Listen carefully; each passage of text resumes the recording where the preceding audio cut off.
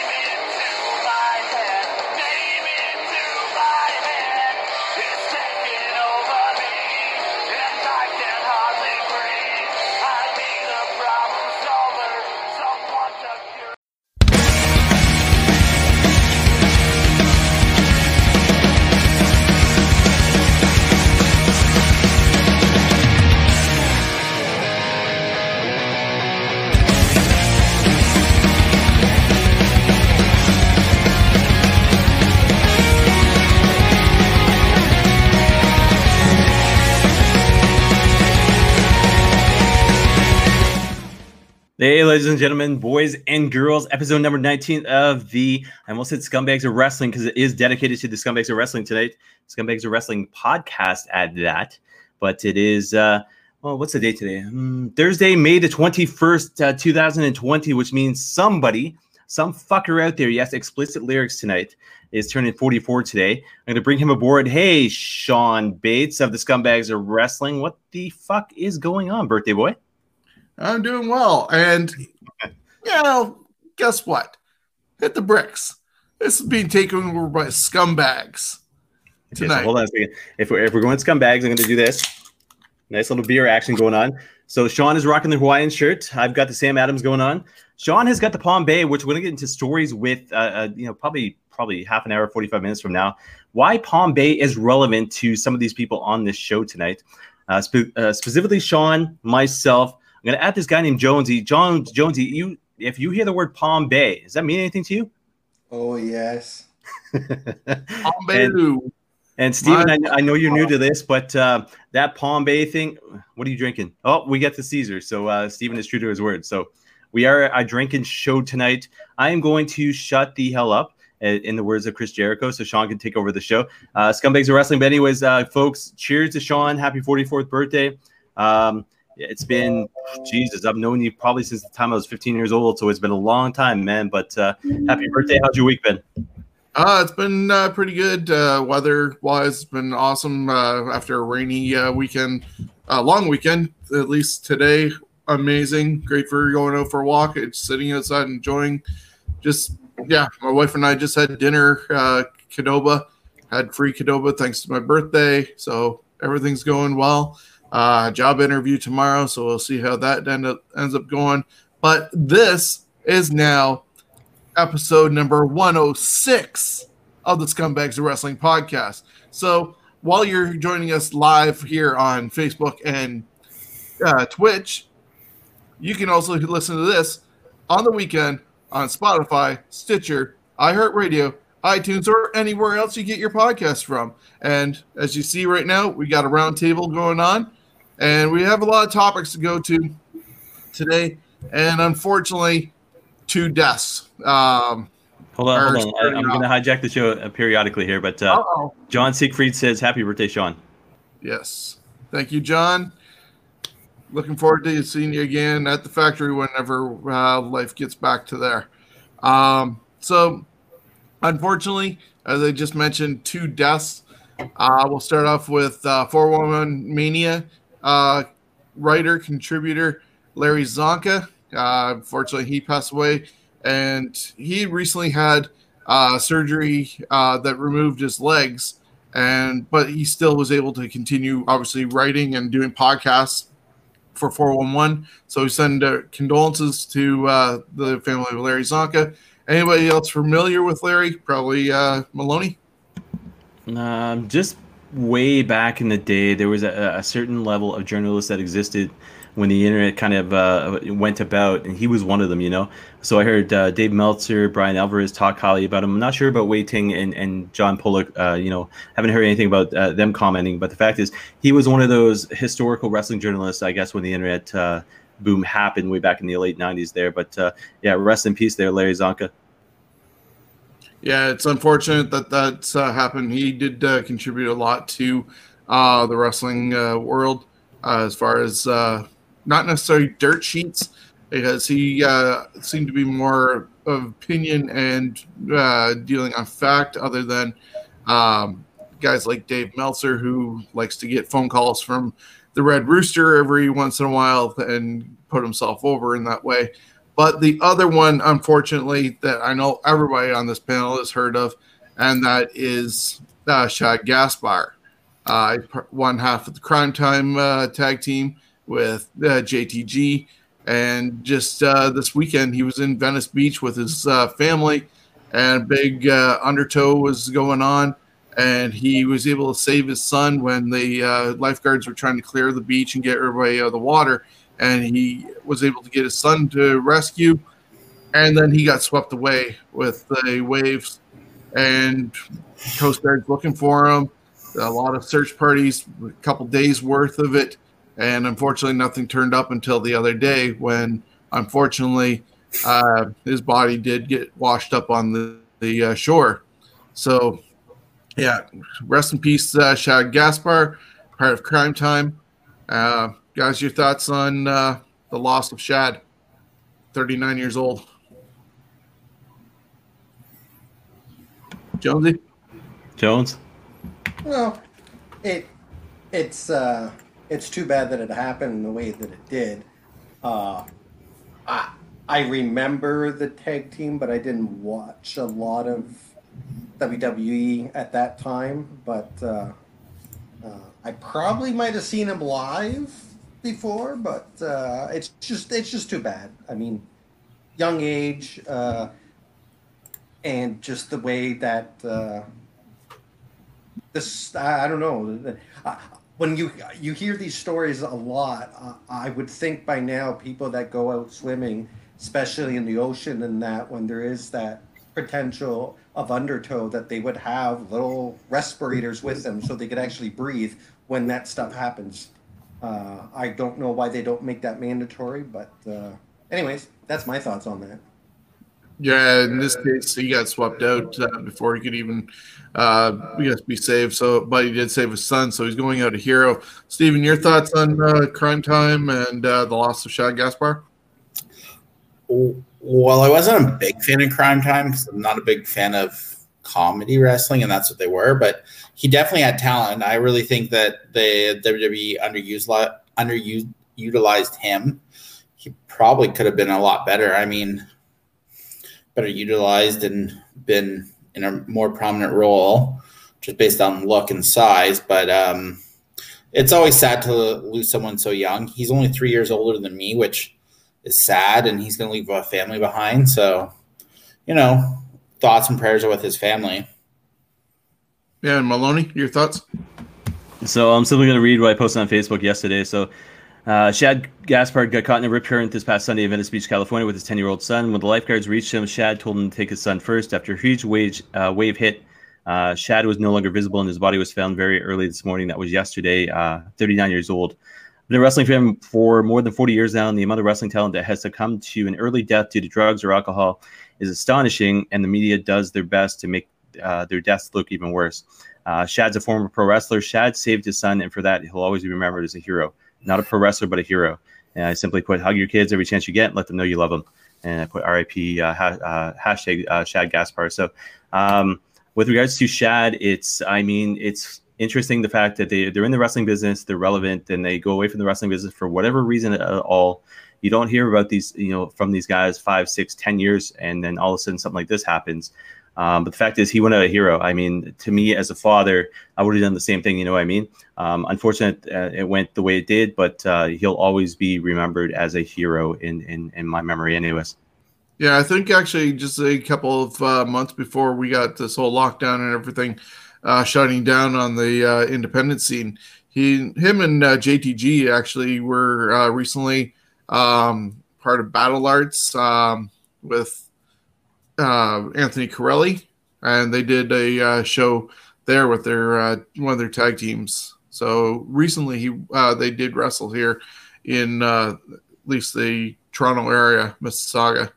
So yeah, I know. I was going to say George McKay of Straight Talk Wrestling has had some posts lately with regards to pictures of JTG and Shad with, I think, his wife, himself, and then his daughter as well. So you're right about that. But rest in peace, Shad. Yeah. So we unfortunately had other news with the. Another death that got talked about, and in 2 days it'll be actually 21 years since Owen Hart fell. I know Jonesy was over at my house and we were watching the Over the Edge pay-per-view and having pizza, and all of a sudden that happened. The show kept on going. But this week, the final episode of Dark Side of the Ring was on, and we got to talk to Martha Hart, Oj, Athena. Comments from Jim Cornette in a very un-Jim Cornette way, where he was very emotional. We saw Jim Ross and his thoughts. Jimmy Corderas with the guilt that he feels every day because Owen brushed past him and apparently even called out "Watch out below," even in that final moments as he was falling. Did you guys catch Dark Side of the Ring for episode number 10 of season 2? Yes. Your thoughts on it, Steven? Broke my heart. I mean, I remember watching that pay-per-view, but maybe I've just mentally blocked that section of it out. But listening to Jim Cornette break down, listening to the is it Oj? Is that how you pronounce it? Was that whole family broke my heart. And I mean, they probably could have done 2 or 3 parts of the Owen Hart death. I mean, 45 minutes is not enough to cover everything.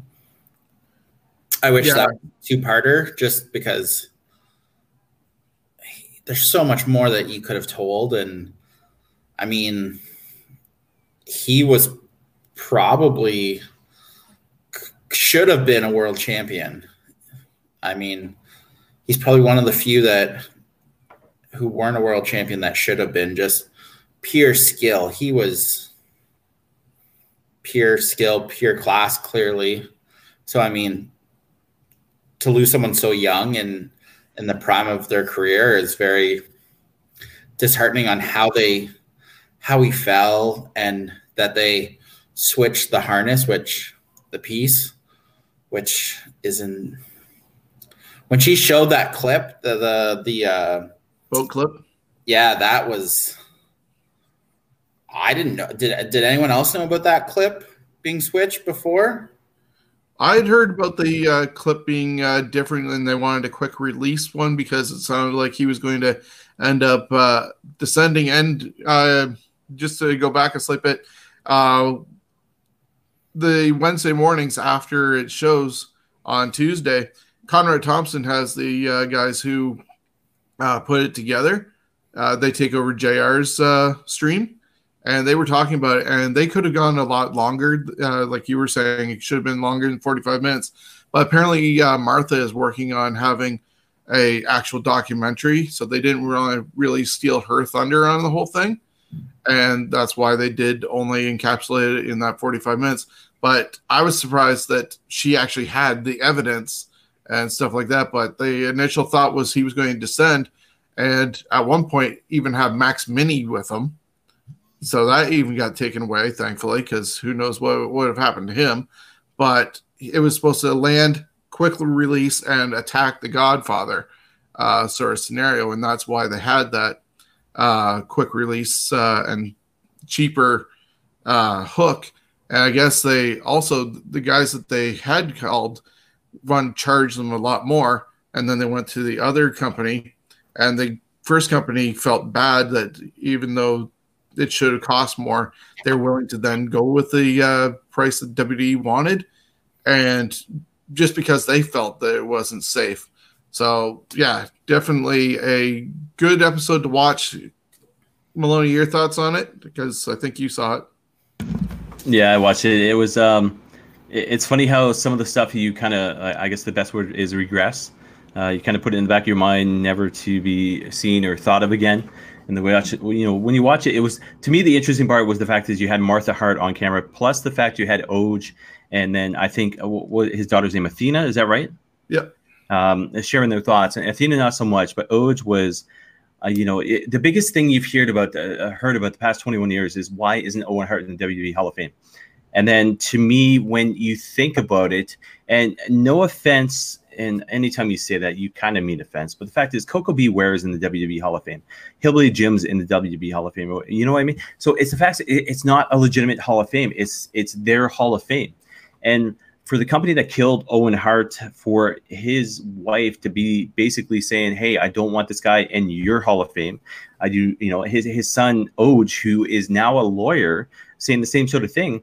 It's, you kind of get it. You kind of get the relevance behind it. So they've never said anything about the National Wrestling Hall of Fame, which I do believe he was inducted in 2018. But the fact is, you kind of understand seeing this documentary. But the fact is, I mean, I'll never forget. And I didn't order the pay-per-view that night, but in 1999, and I was online. It was the days of Merc, so MIRC, you know what I mean? You're on the wrestling chat rooms, and you're hearing about this stuff, and all of a sudden, like, Owen Hart's dead. And it's like, fuck you. Yeah, right, he's dead. You know what I mean?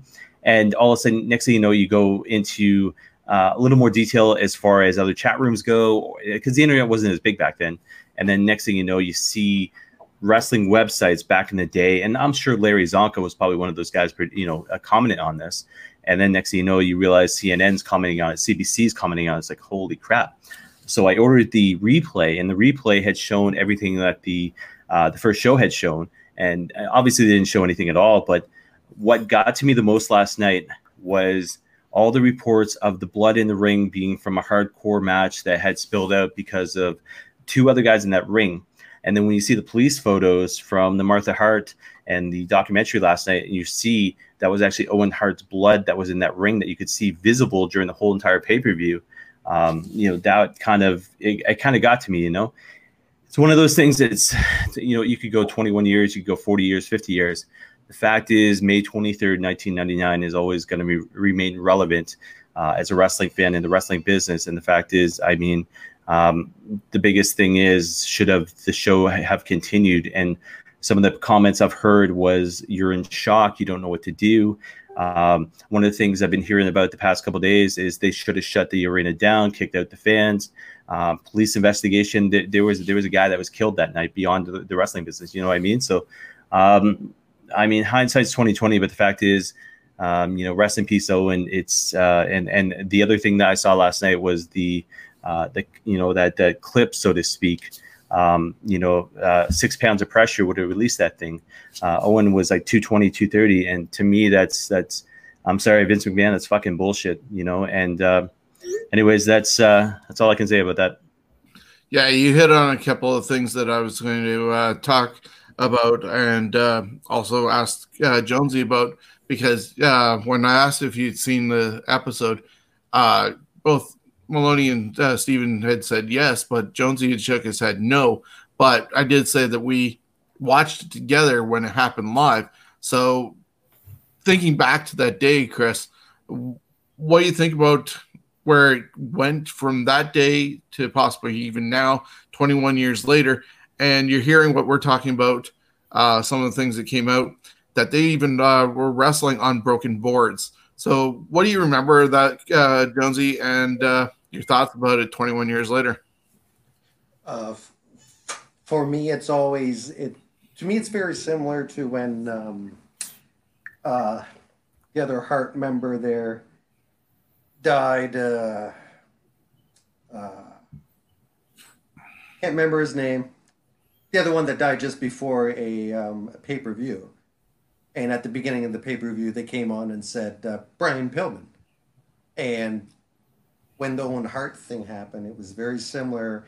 That even now today, it seems unreal because it happened live.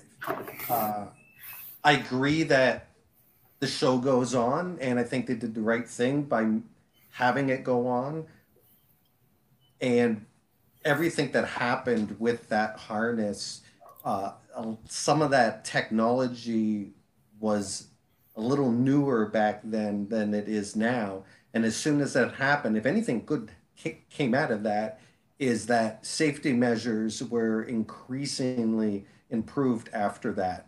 And most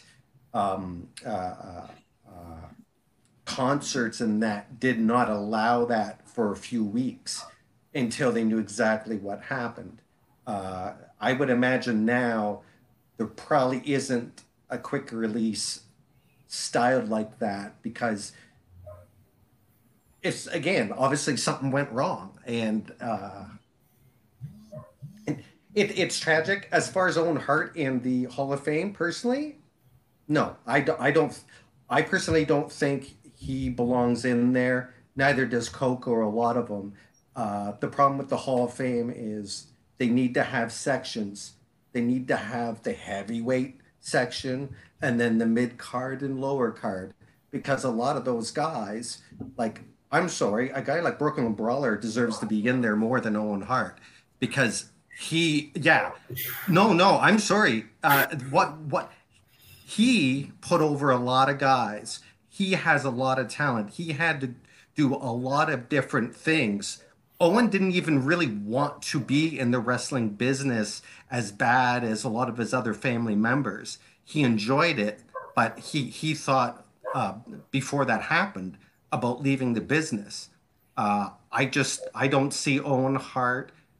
He became more famous because he died. If he did not die, I don't think a lot of people would be saying, hey, he needs to be in the Hall of Fame. To me, the Hall of Fame is the big players, not the smaller players that, yes, they had some good matches and that, but they didn't change the business. Owen Hart didn't change the business. Yeah, well, hold on, Jonesy. So fisticuffs are off, or handcuffs are off, or whatever the case. Are you fucking kidding me? Brawler over Owen Hart? Yeah. Wow. Oh, I don't think this could be a whole 12-hour. This could be a whole 12-hour show. I tell you that much. Okay, hold on. Think of the career that both of them had as far as longevity. Think of the duties that Brooklyn Brawler had and what he had to do.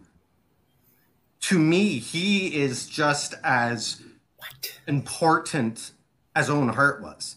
Owen Hart was always a middle carder. I'm sorry, he was a middle carder. Even when he went for the belt against Brett, which honestly I think they should have let him win, but he wasn't making them buckets of money. And what they were playing Brawler was probably a lot less than that what they were playing Hart. To me, it's again, guys like Brawler and some of those jobbers to me are just as important. Without them guys like Owen Hart would have never got over. You guys ever see those Frankenstein things with the puffs coming out of the ears? That's what's going on with me right now. I'm ready to erupt. Hey, but, remember, I will agree to disagree right now. It's one person's opinion. It's one person's opinion. Guys, I'm in the middle. I think Owen Hart does deserve to have a Hall of Fame induction. I can see why the family is saying no at the same time. And it was brought up by Chris Jericho. Had he lived longer, coming up after that was Chris Jericho coming, Benoit, Guerrero, Kurt Angle, and all these other guys that would have made Owen the central part. Like, Owen would have been leading those guys and being in that mix. The sky was the limit. Unfortunately, Owen did have that chunk of time after Brett left and before he died where he was floundering because they didn't know what to do with him in a cartoon world, and also the way they were boosting up the adult content. and he still wanted to be the family values. And so you even saw during that Dark Side of the Ring, Martha was saying, he kept on saying no to this, no to that. Didn't want to have the affair with Deborah and be in between Jeff Jarrett and Deborah and make it seem as though he was cheating on his wife. He had family values, but if he'd been able to live and see the guys like Kurt Angle and all that, maybe then Jonesy would be a little more convinced that he deserves the Hall of Fame. And to support Jonesy's Brooklyn Brawler comment, though, the guy had a very long career with WWE. He was at one point the gatekeeper to future superstars.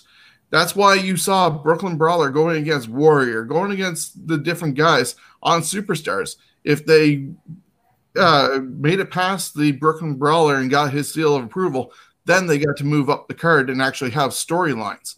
But he was the measuring stick. Like we end up eventually seeing guys like Sean Morley being that way and X-Pac. If they could get through them, then they got to raised up.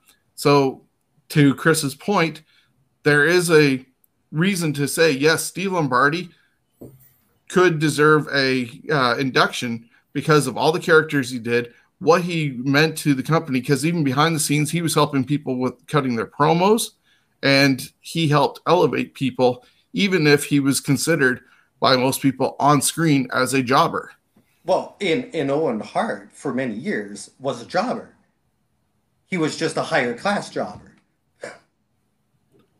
Until they finally allowed him to boost up, and Brett unselfishly put Owen over at WrestleMania 10 on his way to getting the championship from Yokozuna. So to a certain extent, yeah, like that was a brother trying to help his brother out, and 94 was an awesome year for Hold on. Why didn't you put that up last week when he was saying stuff about Sonny? Okay. No, hold on. That's fantasy warfare. So everybody's entitled to their opinion. Yeah. I'm entitled to my own opinion. Fucking hijacked show, I tell you. I don't. Daniel Coker says, "Happy birthday, Sean." No Brooklyn Brawler comment there. Thank you, dude. It doesn't mean I'm right. It just means that's my opinion. That's it. And there is support for it. Also, you did put up that John said they felt bad for JR having to update with only 10 seconds to process the fact that Owen had passed away, and then needed to give it out to the audience. I would think Jim Ross knew that he was dead, because when Jerry Lawler came back, you could just tell Jerry knew what was going to happen. Because he was, for me, Jerry was in the toughest spot, because he had to go in that ring and then come down and talk to JR. No, so JR didn't know until Kevin Dunn told him. It was JR said that on the episode last Tuesday. He didn't know until Kevin Dunn said, "Do you know the update or something?" And yeah, but I think he knew, because again, you look at what Jerry Lawler, how he said it's not good. You could just tell. I mean, right then you knew something was severely wrong.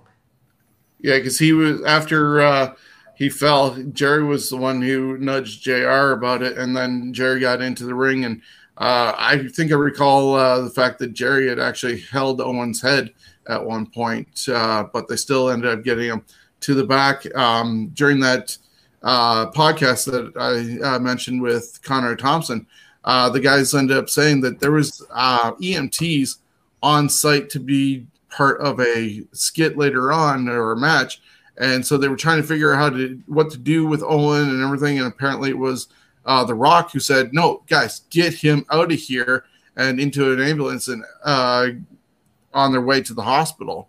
And then it was a doctor who called Martha to say, sorry, but he unfortunately couldn't do it any better and bring him back, and pronounced him dead. So if you haven't gotten a chance to see episode 10. I definitely recommend seeing that. Go back and watch some of the other episodes from season 1, and we're still waiting on an announcement for anything for season 3. If there was a season 3, is there anything you guys would like to see them try to tackle as part of an episode of Dark Side of the Ring? So the sale of WCW to WWE. I'm sure there is so much that we don't know about behind the scenes that I think would be quite interesting, because I think there's a lot more to that story than from the failed Eric Bischoff purchase to it being sold for pennies on the dollar. I think that would be, there's got to be stuff that we don't know about yet about that sale. Yeah, well, a lot of it also was entailed with the mergers that Ted Turner kept on doing with AOL and Time Warner and everything, and losing power. And they were dead set against having wrestling on their network, regardless of Eric doing anything. He would have needed to find a TV deal somewhere to make it viable. But yeah, there's that one. Interesting backstory. Mm-hmm.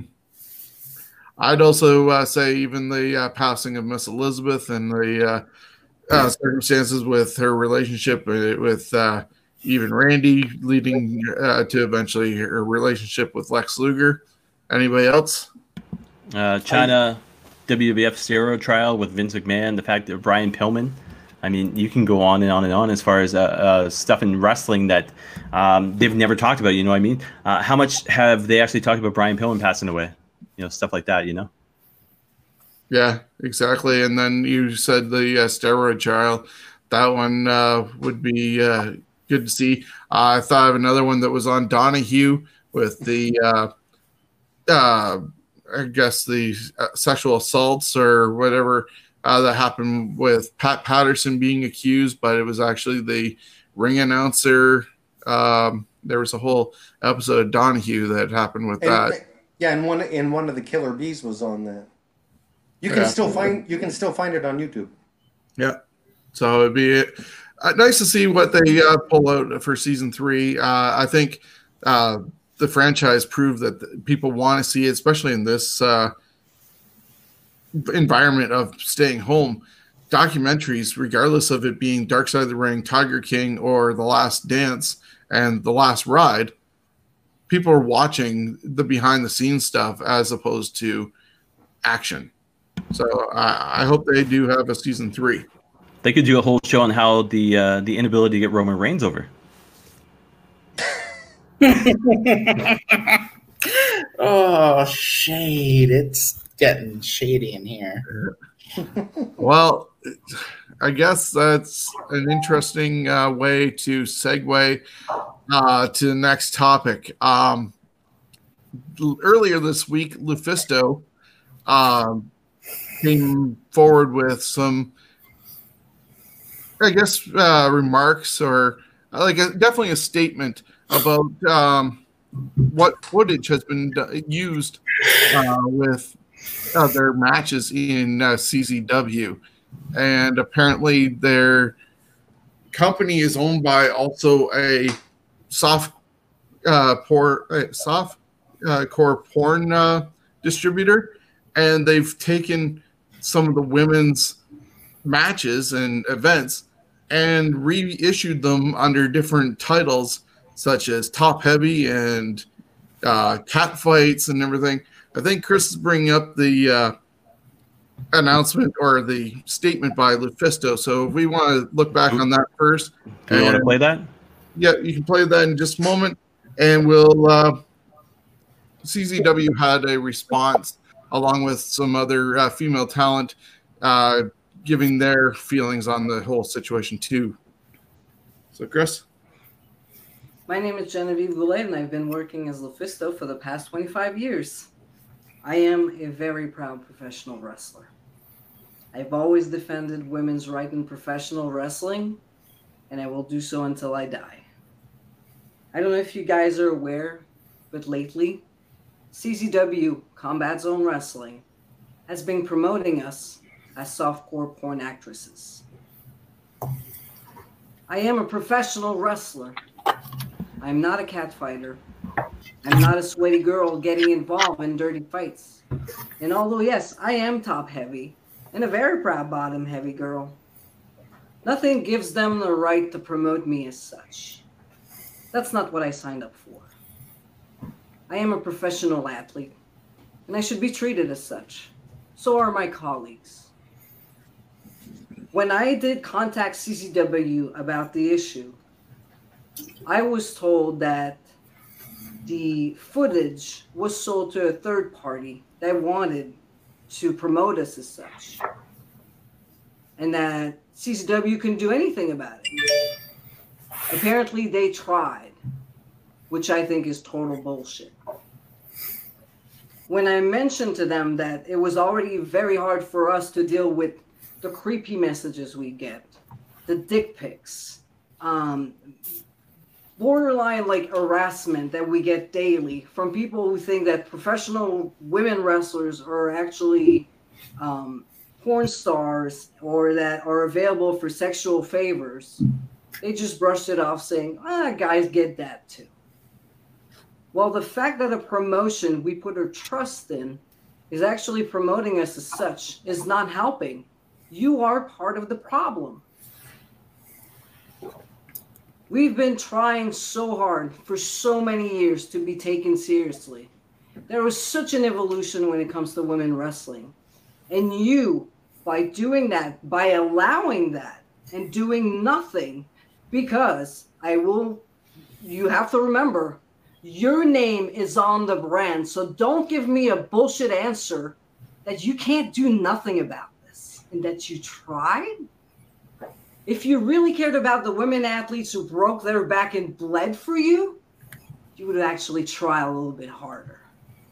It's not bad enough that some of our matches end up on porn site without a consent. Now somebody we trusted with her name, images, and hope that they're going to promote good women professional wrestling is doing that is disrespectful and disgraceful. What's really sad about all this is that Combat Zone Wrestling is where I grew up as a competitor and where intergender wrestling was taken seriously. This is where I've been the first woman to enter the cage of death. It is also where I've won the CZW Ironman Championship, the only woman who ever held CZW gold. What happened? Today, completely different. Looks like the John Zandig days are long gone. I'm very sorry I had to come up to this, but obviously my messages didn't do anything, so hopefully this video will wake up someone. To all the women wrestlers working for WSU or CZW, just be aware that they don't give a shit about you as a professional athlete as long as they can sell your ass and your tits. Just be aware of that.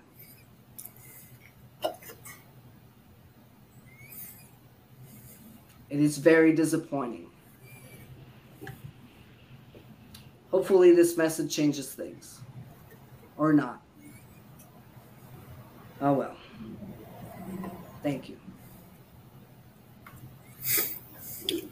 So yeah, as you just heard Lufisto say what all is going on, CZW's response was 2 years ago, CZW entered into a licensing agreement with a national media distributor to license CZW and WSU footage. That company has the right to utilize the footage without limitation.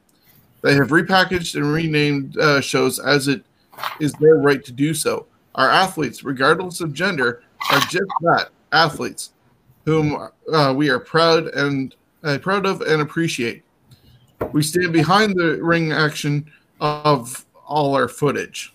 So they're kind of washing their hands of the whole thing, saying, hey, we have this footage, it got sold, whatever happens to it afterwards is not our problem. Now, this obviously is very exploitive of the women that have wrestled at CZW. Even Jordan Grace ended up issuing a statement, and she said that she's certain I never signed an agreement giving you the right to sell my intellectual property, nor did any of the women you're blatantly disrespecting. Or how about you told us you wouldn't book us unless you wouldn't fuck us. It's about time the harassment gets exposed.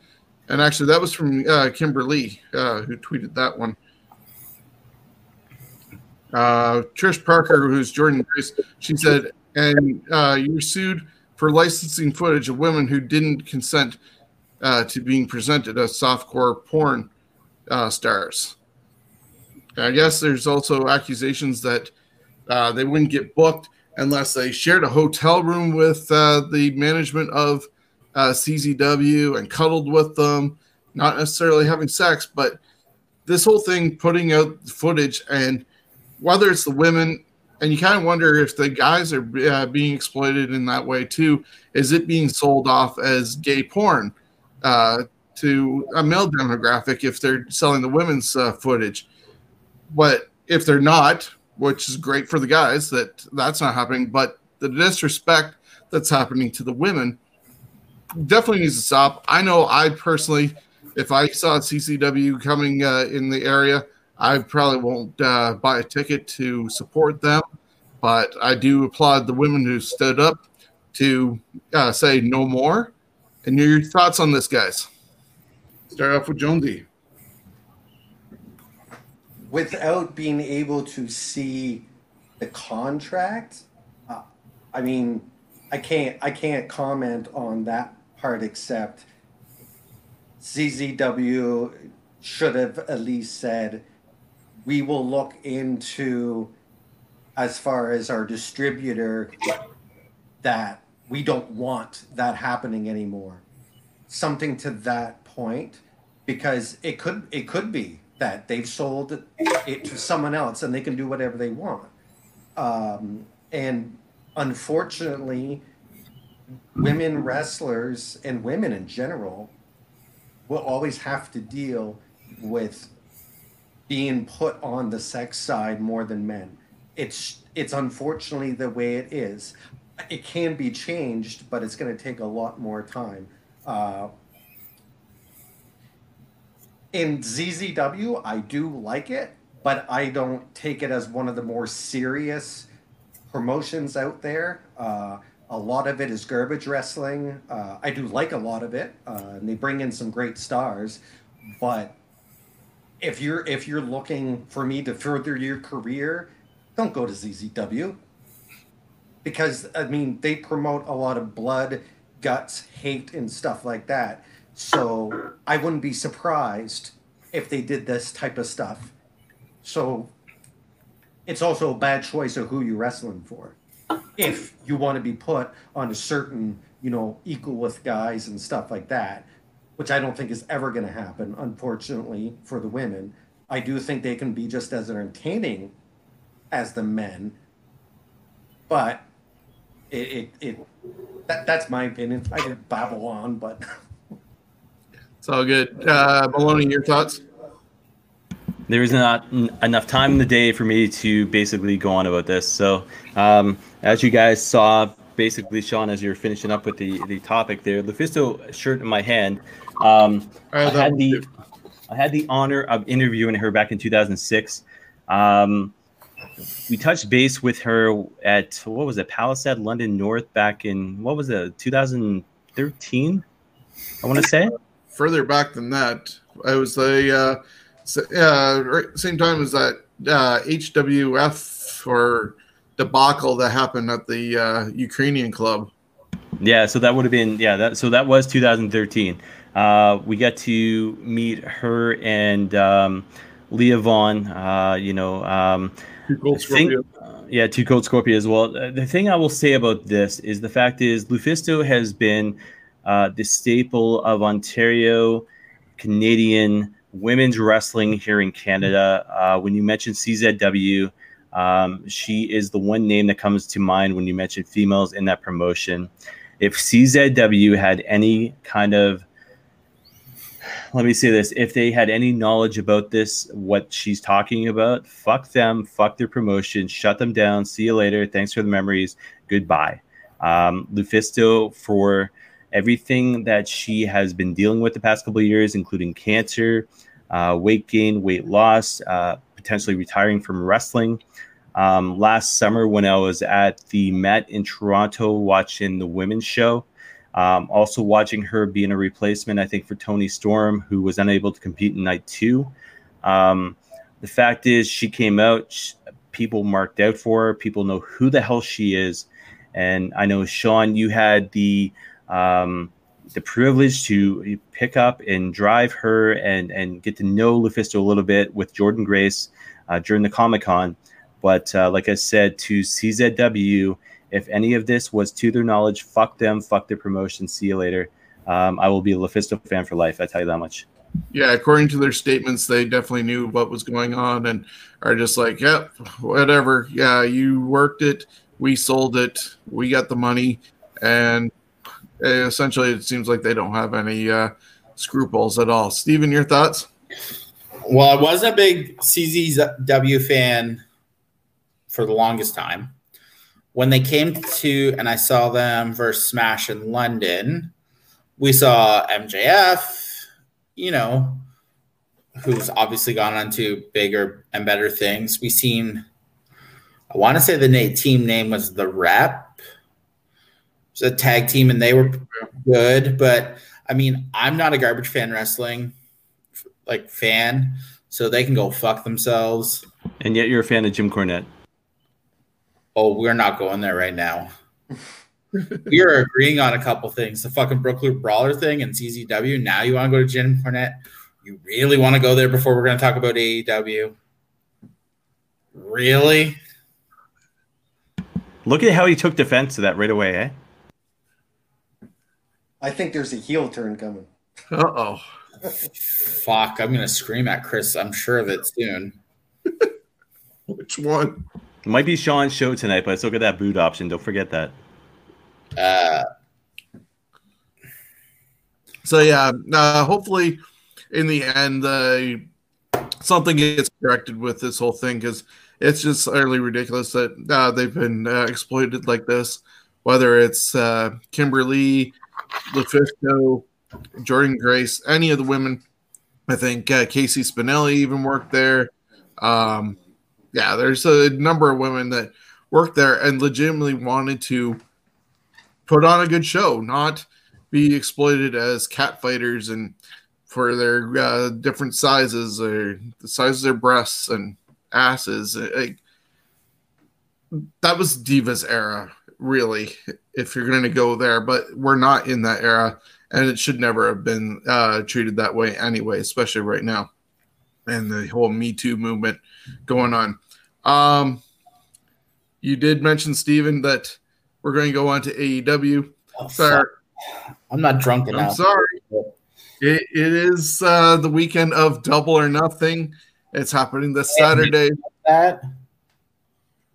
I'm not. I don't know if I'm going to be able to buy it or not. It is day off, but it is Double or Nothing on pay-per-view.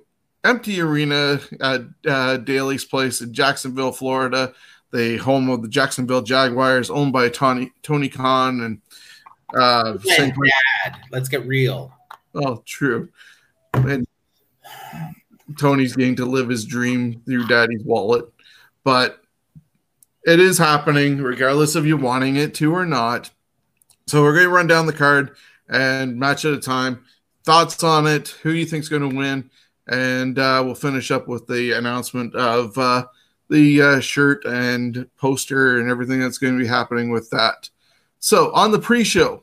Hold on. Are we talking about the shit from last night that I watched because I thought we were going to talk about it?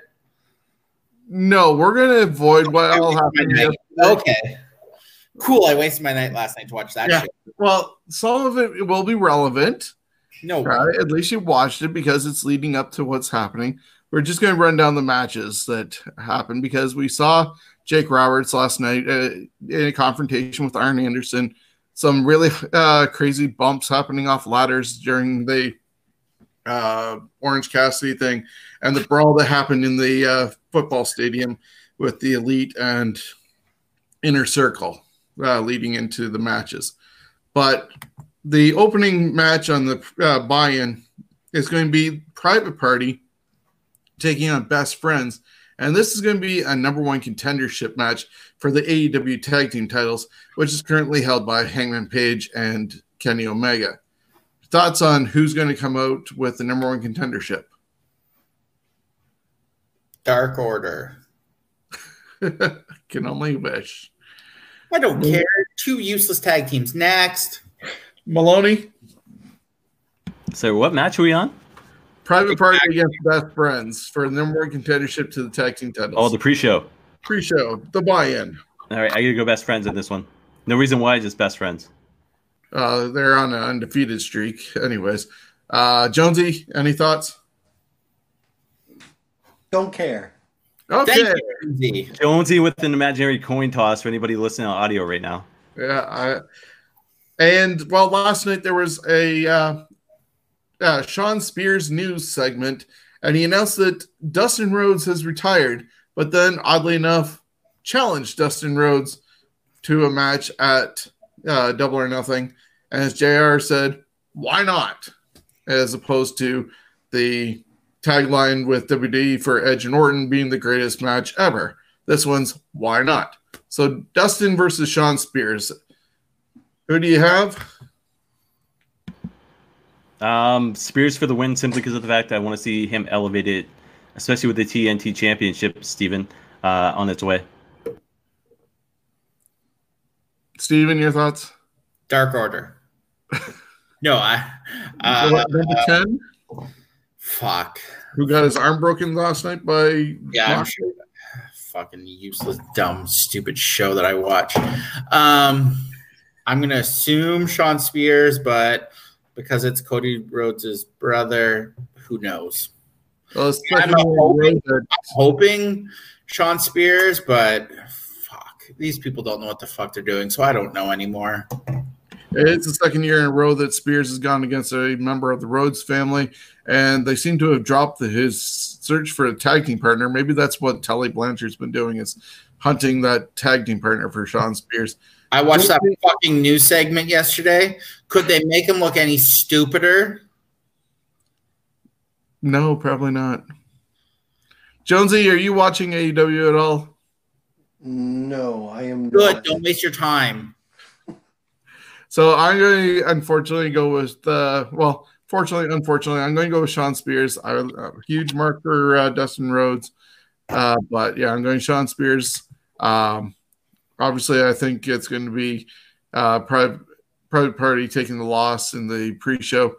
Last night, Dr. Britt Baker got injured during their tag team match, so she may or may not be going against Chris Statlander. If this match goes on, Statlander or Britt Baker? Match isn't happening. I'm going to say that now. Apparently, she had a right knee injury that was kind of severe, so can't see the match happening. So Steven's going to say Dark Order. Jones? No. I'm going to say it's a double DQ. I don't see the match happening, but I mean, you really think I'm going to take an alien? You really think I'm going to take a girl who thinks she's an alien? I was going to say, does the alien get a match if the dentist doesn't come? Oh, fucking probably Marvin the Martian's going to show up on this AEW fucking show. Fuck. You most naughty humans, you've destroyed the space modulator. Therefore, kick Dustin in the nuts. At least that would be entertaining. You sound entertaining. The shit I watched yesterday. Oh, fuck me. So, yeah, if Breaker does make it, I do see her picking up the victory. But with that knee injury and having to put the match that happened last night into make it up as you go mode, yeah, it's highly doubtful that it'll happen. Speaking of the other half of that tag team match, the women's championship is on the line as the current champ Nyla Rose is defending against Hikaru Shida, who's been the number one contender for like 11 weeks and is now finally getting her title shot. Is the title change, or does it stay on the champion? Dark Order. I assume They don't have a woman. Fuck. Did you watch 10 wrestle? Pretty sure they do. I'm a hateful asshole. I know. You're welcome, all. I'm going to assume Nyla Rose, but fuck. Who knows? It's a no disqualification, no fucking count out, horseshit match. But because Nyla Rose won yesterday, it's probably going to be Sheeta. But Sheeta did put Rose through a table. Oh, who? So you think the title's going to remain? Chris, your thoughts? Maloney. I go Sheeta. If they honestly don't put the title on Sheeta, what the hell's the sense of building her up? I saw something like she's been the women's number one contender for like 11 weeks in a row or something like that. So Yeah. it's even with that loss to last night, the fact is if they don't do it now, what the hell's the sense of even having a women's title? So Yeah, I know. I'm a fan of Sheeta as well, but it's unfortunate. I do think they're going to try and keep the native beast strong, regardless of what people are thinking with somebody transgender holding a title or not. So then we get into some of the bigger matches. Well, not necessarily. MJF taking on Jungle Boy, or as JR calls him, Jungle Boy Jack Perry. What do you got going on with that? At least these two are entertaining. These two, there's 3 people in AEW that I want to watch. 4, I guess. Sammy Guevara, Darby Allin, Jungle Boy, not that horseshit, especially after last night, and MJF, who's probably the best wrestler under 30 right now. I would agree. But So who are you going with? I'm going to say MJF, but it's going to be with the ring. It's going to be a cheap shot with the ring on the hand. And some involvement with Wardlow and Luchasaurus? Oh, yeah, that's I think Luchasaurus or Wardlow screws Luchasaurus out of the fucking climb a ladder for a chip. I'm sure we'll talk about that in a minute. Maloney, your thoughts on the MJF Jungle Boy match? So here's my take, and this is future, but the fact is I see Jungle Boy eventually going heel. I think he beats MJF in this one, simply because of the fact that MJF thinks he's unstoppable. The fact is he gets beat by fucking Jungle Boy of all people. So the fact is MJF takes the loss, feud continues, eventually heel turn by, like I said, Jungle Boy, and we'll see where it goes from there. But not right away, 3-4 months, we'll see Jungle Boy take the heel turn. But I think this sets up for Jungle Boy to eventually, I'm going to say this right now, align with MJF down the future. So, but for tomorrow night, Saturday night, Saturday night, Jungle Boy with the win. I'm going with MJF. He's one of the top guys, as Steven said, under 30. And, he's been undefeated and probably going to go for a title shot soon. Hey, Jones, in relevance to back in the day, it'd be Roddy Piper taking on Jim Brunzell. Who's your pick? Piper. Okay, so then, as Steven mentioned, there's going to be their casino ladder match for a future AEW World Championship match. Basically, the same month as Money in the Bank, they're going to do their own Money in the Bank, but don't call us WWE. Except for they're going to be climbing a ladder for a big poker chip and only have people coming out at one point and then every 30 seconds or something until all 9 are out there. Currently, there's Darby Allin, Colt Cabana, Orange Cassidy, Rey Fenix, Scorpio Sky, Kip Sabian, Frankie Kazarian, Luchasaurus, and a yet-to-be-named competitor, which could be anybody that I don't think anybody from WWE has been cleared yet from their 90 days. So it He'll could be the natural. Could It'll be be. the natural Dustin Rhodes. He'll come out and win that match. That's who you're going to say is to be announced. That's thinking- who I'm going to say. With what they did last night, it could be Jimmy Havoc.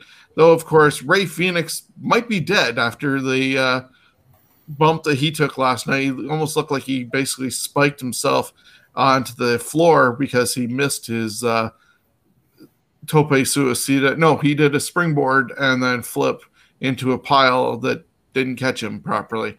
So, guys, who do you think is going to win the poker chip for a future title shot?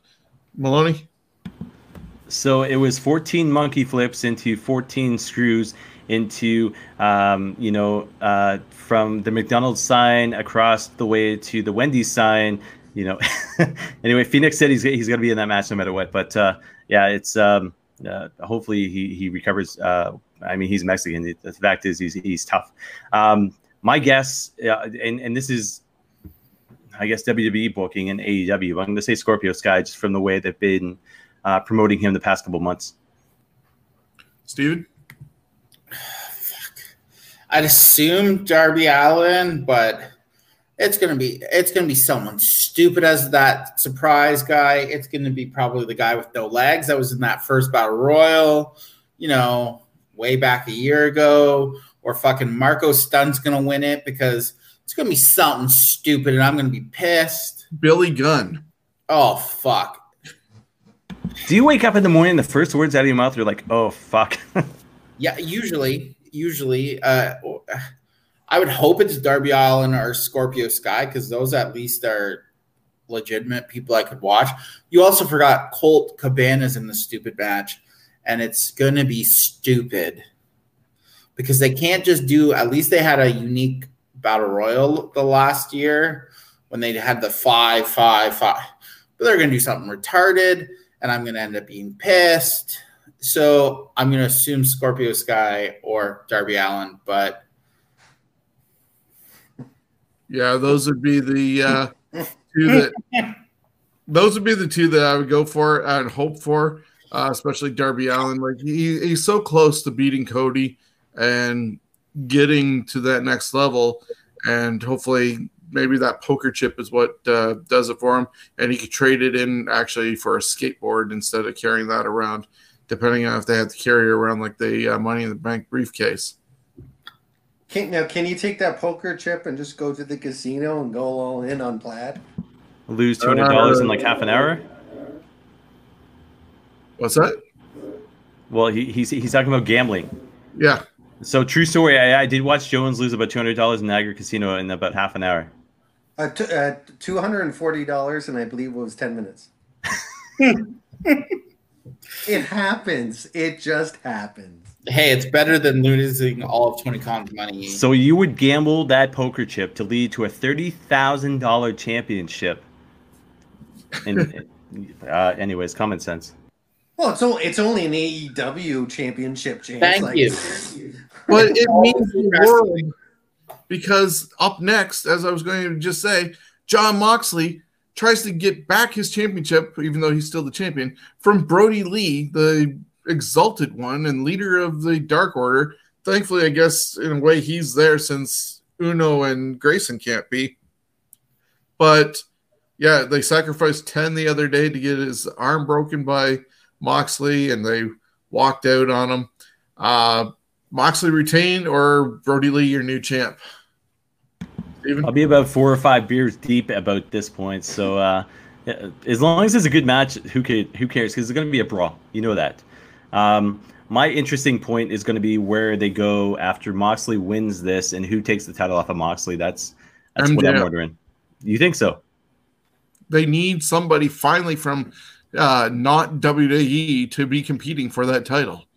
What about Jones running? Who?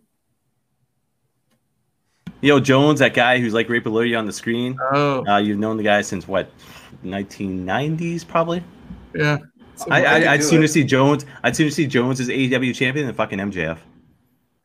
I could do it. I'd probably be blown up after the match, but I could definitely do it. He's about the same size as Marco Stunt. No, Marco Stunt's I shit bigger things than Marco Stunt. Hey! I put on some weight. I'm actually, I think, at my heaviest I've ever been. Oh, hold back. Steven, your thoughts on the AEW Championship? We're losing control. Hey, you started with that fucking Hawaiian shirt over there. This is another dumb match. I'm assuming that Brody Lee is going to lose because he stole the title, but fucking who knows? Fuck. Did they kick Grayson and Uno out yesterday too? It sounded like it. Stupid. Why the fuck are they doing stupid? And did I forget to say stupid ass shit? Good question. Sorry, I couldn't hear you. Yeah. It's don't call me WWE. It's exactly what it is. It's WWE minus the production and, the stuff. Fuck. It's bad. They fucking had a child wrestle MJF. Like a 3-year-old child. Like a 9-year-old against MJF. Let's not. I see Moxley retaining. Hopefully, he eventually gets into a fight with somebody who is not a former WWE talent. So yeah. Then we got 2 matches left. The Stadium Stampede with Matt Hardy and the Elite, which is Kenny Omega, Adam Page, Matt and Nick Jackson taking on the Inner Circle, Chris Jericho, Jake Hager, Sammy Guevara, and Santana and Ortiz. Apparently there's going to be a ring at the 50-yard line, but they don't necessarily have to use that because they can go all over the place and falls count anywhere. So they're going to have probably at least 5 different refs just to see what's going on. Like, I don't know. Does Sammy Guevara get at least run over by a golf cart again? What side's going to win this one? Dark Order. And do we see a new Vanguard fights better than the fucking rest that shit that was on yesterday? These people don't know what they're doing. Yeah, they're making Kenny look really bad. For a guy who has been labeled the best in the world for everything he did over in Japan and being an executive producer over in AEW, he's not living up to the moniker. Did you see him throw that small-ass garbage can at them? Hey, stop. Stop it. Like, it was bad. These people don't know what they're doing. Kenny Omega, I actually could watch his matches in Japan. Chris, you cannot say that. And they're still playing up the dissension with Adam Page with the Young Bucks and where he's sitting with Kenny. Yeah, for some reason, I see you going Inner Circle on this one, but Maloney, your thoughts? So first of all, Steven, fuck you. Omega is always going to be God. Stupid. Secondly, as far as this match goes, we will see another golf cart play into it. You know what's going to happen. Thirdly, fact is, as much as I love Omega, I see Inner Circle going over. The fact is, there's too much dissension as far as the Elite goes. Matt Hardy is just, that fifth wheel, so to speak. But you still have the issues with Hangman Page that you see. Obviously, you saw play out last night, him walking away from the group. But he's got mixed emotions right now. But the fact is, it's only a matter of time before we see true feud between him and Omega, and then obviously him and Matt Jackson, the way that plays out. So, but Inner Circle for the win Saturday night. And of course, Steven's favorite time of the show. What is probably going to be the main event because they want to say that the TNT title is on the same line as the AEW championship. It's going to be presented by 1998 called Mike Tyson. Don't call us WWE because we got Mike Tyson here either. But Mike Tyson's going to present the title. Sting was supposed to be rumored to be doing that, but the TNT Championship will be decided finally between Cody, who will have Brandy and Arn in his corner, taking on the Murder Hawk Monster. So many monikers there. Lance Archer, who will have Jake the Snake Roberts with him. who's going to be the first TNT champion? Steven? Archer. Jonesy's going Archer? Yep. I'm agreeing with Jonesy. I got to go Archer as well. Oh, fuck. Oh, I was more interested in Arn Anderson and Jake the Snake Robert yesterday than this match. I'm going to assume it's going to be Cody Rhodes, only because if he doesn't win something, I'm sure there'll be. Do these people know what they're doing?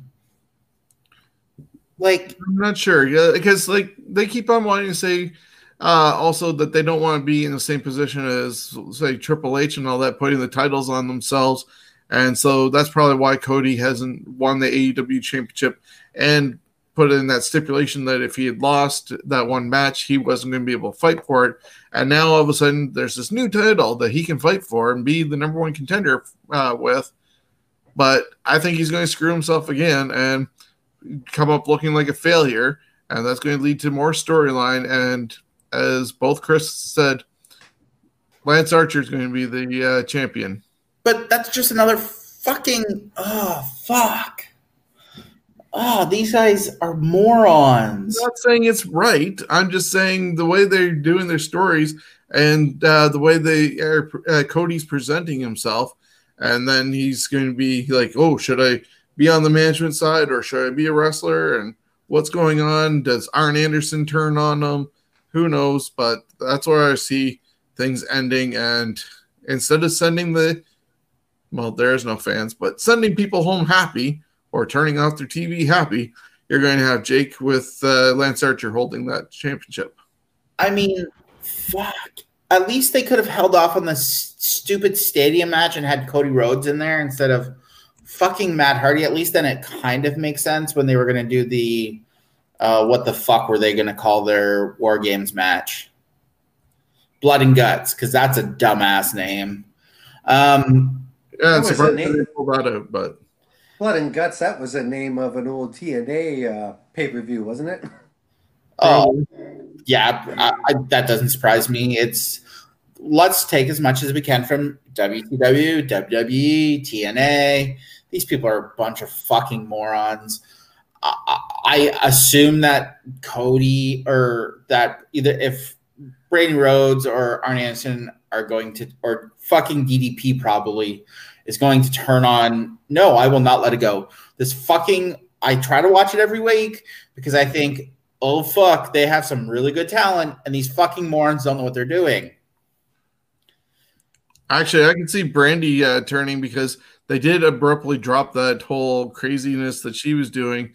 But then when she had that thing about that comment she had towards Jake Roberts, and there was even that mix-up that happened during Cody's, I think, semifinal match with Darby Allin. It wouldn't surprise me if she aligned herself and went back to that nightmare family craziness that they dropped all of a sudden. Oh, I expect it to be dumb, but I'm assuming Cody should win, but I don't fucking. All right, so time for Maloney to hijack the show. So Brandy Rhodes is hot. We'll leave it at that. So, well, I'm almost done though. Yeah. Anyways, long story short, AWW for a Double or Nothing, 8 o'clock on Saturday on Fight as well as VR Live, and then the pre-show takes place 7 p.m. usually on YouTube and stuff like that. So before Sean gets into his scumbag stuff, here we go. Questions with Sean. We had some music. So first question from last week is what I want to know. So Sean's such a huge fan of Randy Macho Man Savage. So a lot of people know Birthday Boy became a fan of wrestling when Savage hit Steamboat with the bell. What was it? The bell? Is that right? Yeah. So anyways, so when Hogan, who Sean despises, teamed with Savage, did it wreck Savage's credibility and your credibility as a fan for Savage? No, because Savage made Hogan, in my opinion, relevant. Well, Savage made Hogan relevant to me, in my opinion, at that point. All right, As next. I said before, if Hogan showed up on the A team promoting WrestleMania 1 and 2, I didn't like those episodes of the A team really. I was just tuned out as a kid who was 8 or 9 during those ones. But as a 10-year-old kid seeing Randy Savage break Steamboat's neck, loved it. And then Hogan got credibility through Savage. All right, so next question for you. If Savage hadn't picked Miss Elizabeth, who would have been the best manager for him? Well, he did have Jimmy Hart down in a Memphis area. So either Jimmy or the Brain. Greatest wrestling event you've ever seen up close as far as pro wrestling goes? Oh, I know. ICW Western Fair. okay. ICW. I said pro wrestling, Jones, not fucking. That was market. pro wrestling. That was pro. It was a Hart Brothers School of Wrestling. Oh, don't get me started on Hart Brothers. And- There's two separate Hart Brothers. There's the one that's in Calgary. There's the one that's in Cambridge. And the one that was in Cambridge, we can go a whole fucking show talking about that shit. So And, Well, it had a future Hall of Famer on it. Edge and Christian were both there. okay, let's talk about an arena that held more than probably 1,000 people then.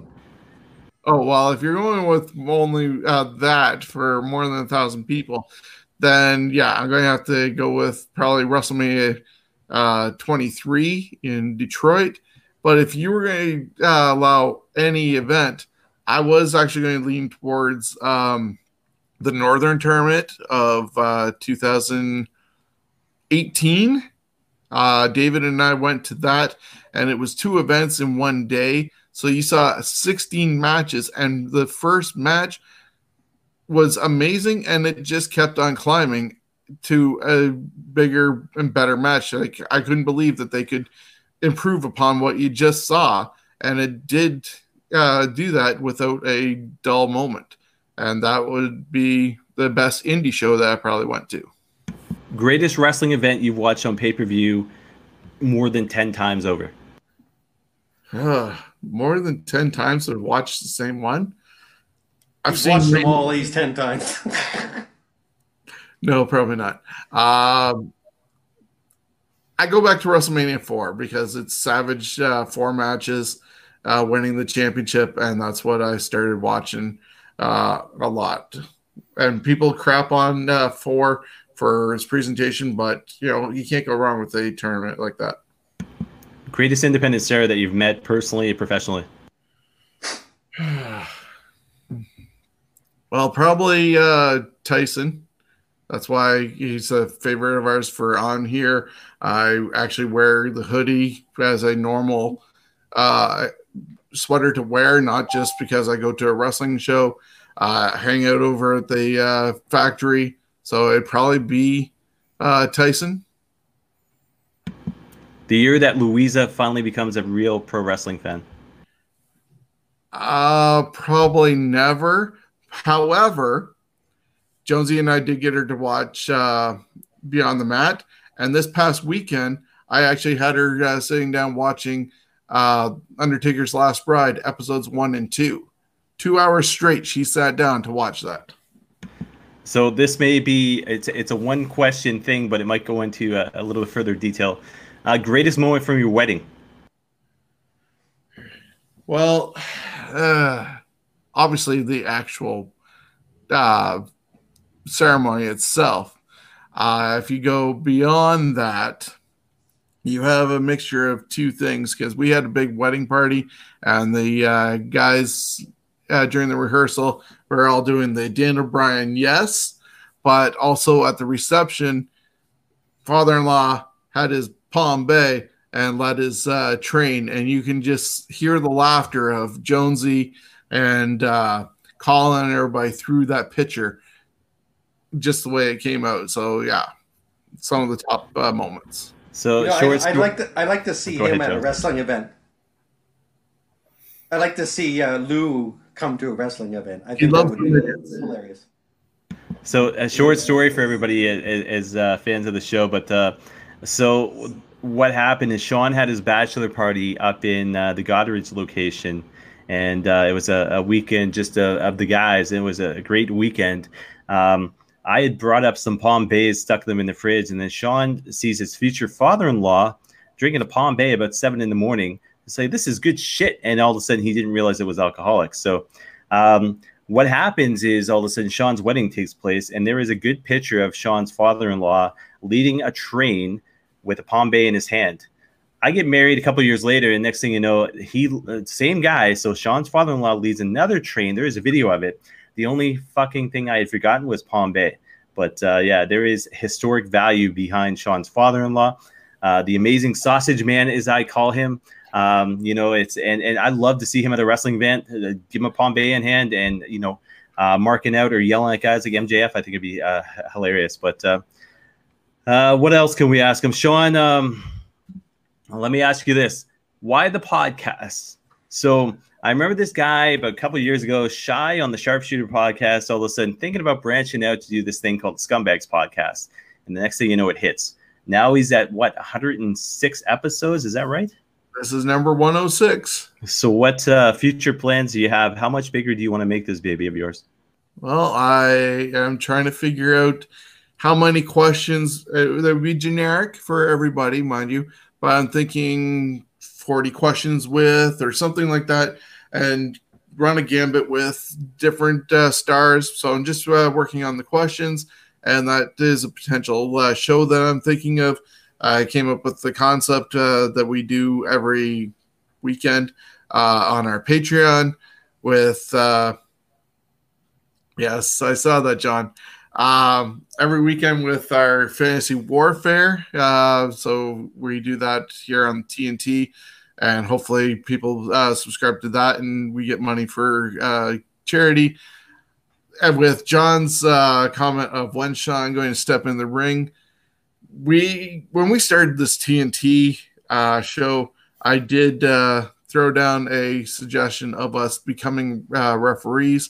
There was a thought of, by the time we're 45, trying to make that happen. So with this being my 44th birthday, I have now exactly 1 year, 365 days to maybe make that happen because of our current situation. That's delayed for sure.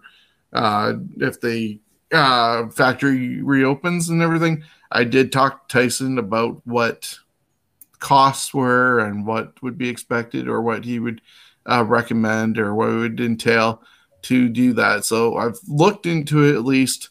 And so, yeah, there's that. And we already do the other shows with the Indie Road Trip and production line. So there's always things coming up, and this downtime has made me think more creatively. All right, so I just got to add this. You realize my lineage, okay? My personal family lineage. My great uncle, his last match that he refereed, he was tossed out of the ring by Andre the Giant and dislocated his shoulder. So you've got a lot of training to do, dude. I'm natural. You're not. Okay. All right, so last couple questions. Hawaiian shirt, is that the best one you own? Yeah, probably, because I only own this one that I got on my trip last year, and I got this in St. Lucia. Yes, I got this in St. Lucia just after I did some zip lining through rainforest, and we were in the port, and I found this one for like $10. And then Louisa was just recently in Antigua and brought back 2 other ones. All right, so the last 2 questions for me. Number 1, do you still have the scar from your bachelor party? Yes, I do. I will post a photo.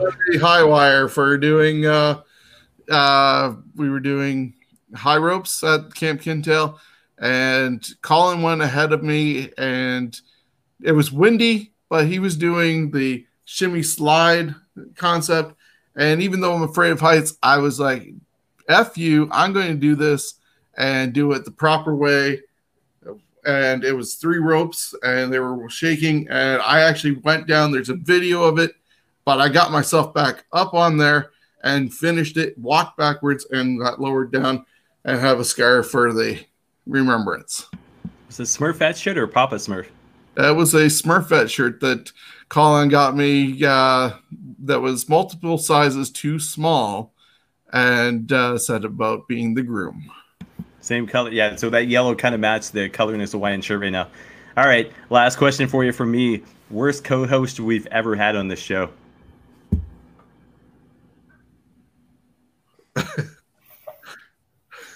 Well, if those watching saw the fact that, listening, Chris Maloney is above Steven and is pointing down, and Steven pointed up with the Texas State bird. So, yeah, that's where he's hinting at that. I don't think we've had really a bad host. I want to have people here, so I'm not going to insult anybody. And we want to invite anybody else to show up and be a part of the show if possible. All right, so true story, guys. 1992, I think. That's where I got to meet Sean for the very first time. Lunch table down in Montcalm Secondary School here in London, playing euchre, sticking gummy bears to the ceiling. But Sean, happy 44th birthday from me to you. This whole fucking quarantine, fucking coronavirus shit.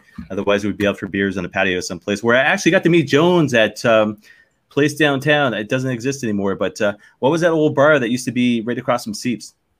No, actually, you guys saw each other. I thought at Krabby Joe's first, and then we were downtown. Oh, maybe, yeah. I think it was Ed that I met that night then. Yeah, now it's Jack Asker's. Yeah, I just remember the night at Spooner's or the Shack or whatever the hell that place was called. Mavericks? Was it Mavericks at the time? Mavericks. Yeah. All right, Steven Jones, any comments or questions for Sean on his actual 44th birthday as he ditches his wife to do this show with us? Well, I get Go ahead. Jericho Cruise 2021, I think. You guys in? I would love to. Yeah, he's Siegfried, TJ Baxter's. Forgot all about the name of that. That's what the name of that place was, yeah. Yeah. It was one of the last times it was TJ's. Jericho Cruise when? 2021, I think, is the next one. I would fucking be all over. I was going to go to Japan for Wrestle Kingdom next year. But obviously, that's not happening. So I'm down. Jones? Depending on the price. It is a little steep, but the ships, I will say, are amazing. Both ships that Jericho's used, I've actually been on. The first one was the Norwegian Jade, and the last year was Norwegian Pearl. And I love both of those ships. They're almost identical to each other. And so Norwegian Cruise Lines, I recommend them even if you don't go on Jericho Cruise. So New Japan was going to cost me about for 10 days, it's going to cost me about $3,000. So Jericho Cruise, is that within that? It's about that. Okay, so I'm down. Steven, you got me. You're going aboard with you. Stay away from me if we're on the cruise together. Fuck. Why? Because you think I'm going to get thrown overboard? Because I can't keep my mouth shut? That's very See, in my case, I would have to find a way of paying for the Jericho Cruise for me and a regular cabin for Louisa, and because she wouldn't want to take part in the Jericho stuff, but just tell her to stay home. She'd want to go on the cruise at least. Just tell her to stay home. But at the same time, it's only a 4-day cruise. She can't go on the cruise unless she's willing to sit and do some heckling. Well, of all the people I know as far as wrestling goes, Jones, you're the guy who she wants to sit next to. Probably. Yeah. Jones, any questions for the birthday boy? No, but just congratulations on wow, double 4 horsemen. All right, Sean, do your pitch here. Scumbags of Wrestling, hashtag we are scumbags, /Facebook. Oh, I got the / wrong. Facebook.com/groups/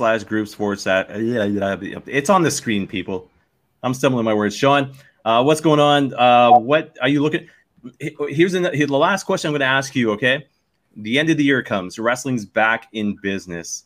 Where do you hope the Scumbags of Wrestling to be at the end of 2020? This fucking bullshit year, by the way. Well, hopefully hitting a bunch of different indie shows and doing what we got the pleasure and fun to do with Midwestern Wrestling, setting up a table, running down the show, helping promote it beforehand, during, after, getting talent out there, even if it's crazy as Jordan James, going crazy. We also had Halal Beefcake peeking in. If I can do more of those type of things, it would be amazing. And yeah, we're trying to expand. And before we get to all that you were saying about running down my hashtags and where you can find us and everything. Do you want me to post it? Yes. Episode 100, we gave a sneak preview of our brand new shirt that Nigel Lewis from NCL Designs, I believe it is, on Instagram. He created this amazing shirt that we're working with. Yep, it's on the screen. It's in celebration of indie wrestling, support indie wrestling. Our printer, Twisted Tees, I'm going to be talking to Daryl and getting out there selling these shirts for $30. And I really don't need the money, just like we said, for the Patreon. And I'm looking to give to charity after we end up getting these printed. Also going to be printing posters, probably 11 by 17 size, with inspired by Cody Diener as well, for them to go on sale and go for charity as well. As you see here, this is definitely celebrating the who's who of the Ontario indie scene. There's so many people that are still off it, but right here is 21 of the current and future stars of the area, and would love for you to be able to get involved with it. So starting this weekend, if you go to our Facebook page or personally message me, you can start purchasing, ordering ahead your official Scumbags Wrestling t-shirt. Nigel is making a little bit of an adjustment to this picture where it's going to look like a comic book cover. So he said he should have it tonight. So look for the comic book version of this poster on our Scumbags Wrestling page. Email me, go through our personal direct messaging, and you can find out how you can get the shirt, get the poster, and support a cause. We talked about Steven's wrestling journey last week. I'm looking at possibly supporting that one through Sick Kids Hospital in Toronto. And yeah, this past weekend after Nigel sent me this poster, I contacted the talent that are on it. Most of them got back to me and were just blown away by what they're seeing. There's a few that didn't get back to me, but they were totally supportive of their likeness being used. Yeah, Carter Mason wanted to instantly put up his picture because he loved how it turned out. Shiloh wanted to. Yeah, there's a lot of great talent that's on there. Support indie wrestling, and we'll start taking orders this weekend. Guys, your thoughts on what Nigel did? I love it. I already told you I want one, and I'm guessing if there's any people in the Toronto area that are ordering, they can all be sent to me, and I can make sure that they get delivered because, well, I'm here. I'm excited. I have an idea, but we'll talk about it after that we could do. For sure. Jonesy, your thoughts on it? It's a gorgeous picture. Very talented artist. Some of the drawings remind me a bit of video game, I want to say Fatal Fury. I'm not sure if I got the right game. It was a Neo Geo fight game. It was like a rip-off of Street Fighter, but it kind of has that look to it. I really I like it. Yeah, I stumbled upon Nigel's work when I saw a drawing he did for Jody Threat, and I ended up seeing stuff he did with old-time, golden era WWE talent, Shotzi Blackheart, Kenny Omega, and just knew that he was going to be the right guy to be able to do this. Maloney, your thoughts? I don't want to have to ban you from your own birthday show for saying that name on this show. Just call her that fucking green-haired whatever NXT star. Anyways, yeah, I tell you this, props for that shirt. I mean, I'm kind of a little bit envious. That the fucking thing is amazing. I tell you this, I'll order a t-shirt right now. I will order, and if you can get this poster size, that would be the coolest thing in the world to get that poster size, and then basically have that on the wall someplace in my future rec room, autographed by all those guys. What I want to know is who's the one down in the left hand corner there, doing the fist to whoever's laying on the ground. Who are those two people? Well, that's Sebastian Suave, and I'm having a feeling, just looking at what Nigel put out, that Jordan James made 2 appearances on this poster as he's flying through the air in the upper right-hand corner underneath Casey Spinelli's arm. But I think, unfortunately, he's getting beat up by Sebastian. Yeah, so in saying that, Sebastian, you never looked so good. Apparently the cartoon version of you suits you well. But yeah, for sure, definitely a great concept as far as wrestling art goes, especially as far as the Ontario independent scene goes. Definitely want a t-shirt. Like I said, I'd love to have a poster size thing autographed by everybody. Comment coming in, pretty sure. Oh, Daniel Coper says, Chris, no love for Shotzi. Yeah, she's at, anyways, no, another show. Thanks for the love. You know, showed Shock Stock. Yeah, well, no, anyways, we'll leave it at that. Herself. Wait, what? She double booked herself, didn't show up at Shock Stock, and just barely made it to Smash. Yeah, so anyways, guys, I'm going to do this because this is our next. This is the longest show, by the way, in the history of TNT. Thanks, Sean. McChatty on his birthday. This is not TNT. This is Scumbags 106. Okay, so Scumbags 106. My apologies. So, Jones, it looks like you are in as far as doing the Fantasy Warfare tournament coming up. Looks like Sunday, if you're going to be available. Obviously, Sunday night we'll do the recording. Monday it should be released. I've got some ideas because Patreon is not taking off. It doesn't mean I'm not going to continue with it, but I've got some ideas as far as what to do with the content. I mean, it is a part of this show, the Scumbags, as well as TNT. We just have fun doing it. It's something, we're not talking about wrestling topics that happen every single week. It's basically stuff nudity. You need nudity. Nah, dude, I'm going to kick you from the show. Anyways, Jones, Steven, don't worry, I have pasties on. Oh, nice. So Jones and Steven, looks like you're part of the next Fantasy Warfare tournament with Sean there. You guys want to talk about what's coming up and some of the names being this was hard because the fact is you can go probably 64 people in this tournament easily, and we had to narrow it down to 16. So the way it worked, I will not be part of the show because we have to take even numbers, so we have to take odd numbers. So I did have my picks, so my picks are in there, but Sean, Steven, Jonesy will be in it. I will simply just be producing it. I'm going to go behind the scenes like Jones did last time, be the stats guy behind everything. Love some Ultimate Warrior stats coming in. I'm gonna have some fun with this. But guys, you want to talk about what the next show has to include there on Patreon?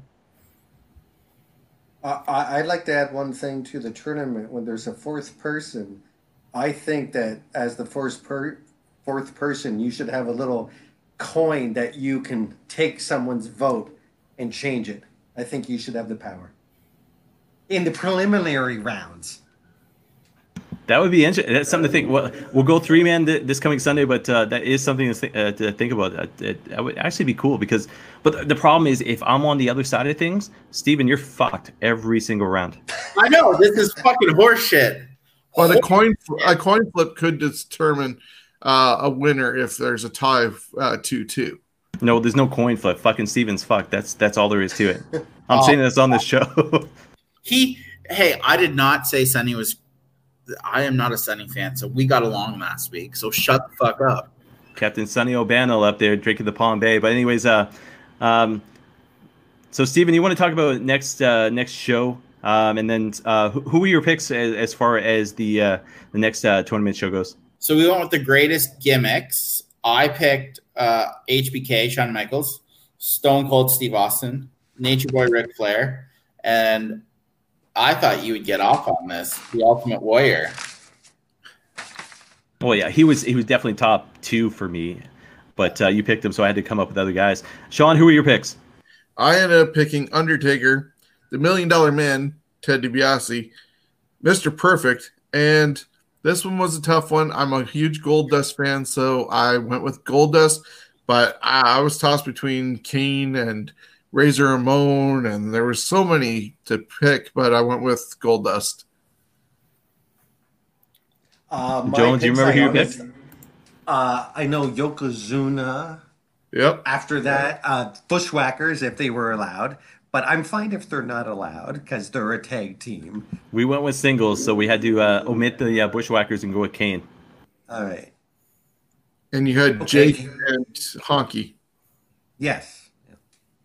And then for me, I had The Rock, Hulk Hogan, Rey Mysterio, and Roddy Piper. But like I said, narrowing it down to 16, it was tough because there's so many guys out there. We talked about going to 32. You could at least go 64, but case in point, fact is, Jones. We can always do another one later, and then whoever wins that one can go against the winner of this one. And it also allows us to do a WCW individual one. So there's still a lot of content, and eventually the winners of all of them could go into another tournament. Very true. Divisions. So on the non-TNT version of the show right now, and the Scumbags of Wrestling podcast, episode 106, by the way. Fantasy Warfare Tournament, hashtag FWR on TNT. Patreon.com/TN Throwdown CA is the official address. Like I said, we're just doing it for fun, so I may transition things into making it available to everybody, but we'll talk about that further on. Guys, it's been a fun show. Last thing we're going to do is this, and it's been a tough week because of the fact Shad Gaspard, to everybody that's out there, I mean, obviously we touched about it on the start of the show, and obviously it's tough because it's not a regular wrestling death. It reminds me of Eddie Guerrero, just the way it kind of went down. Eddie had cleaned up his life. Shad had cleaned up his life, but definitely tough wrestling week.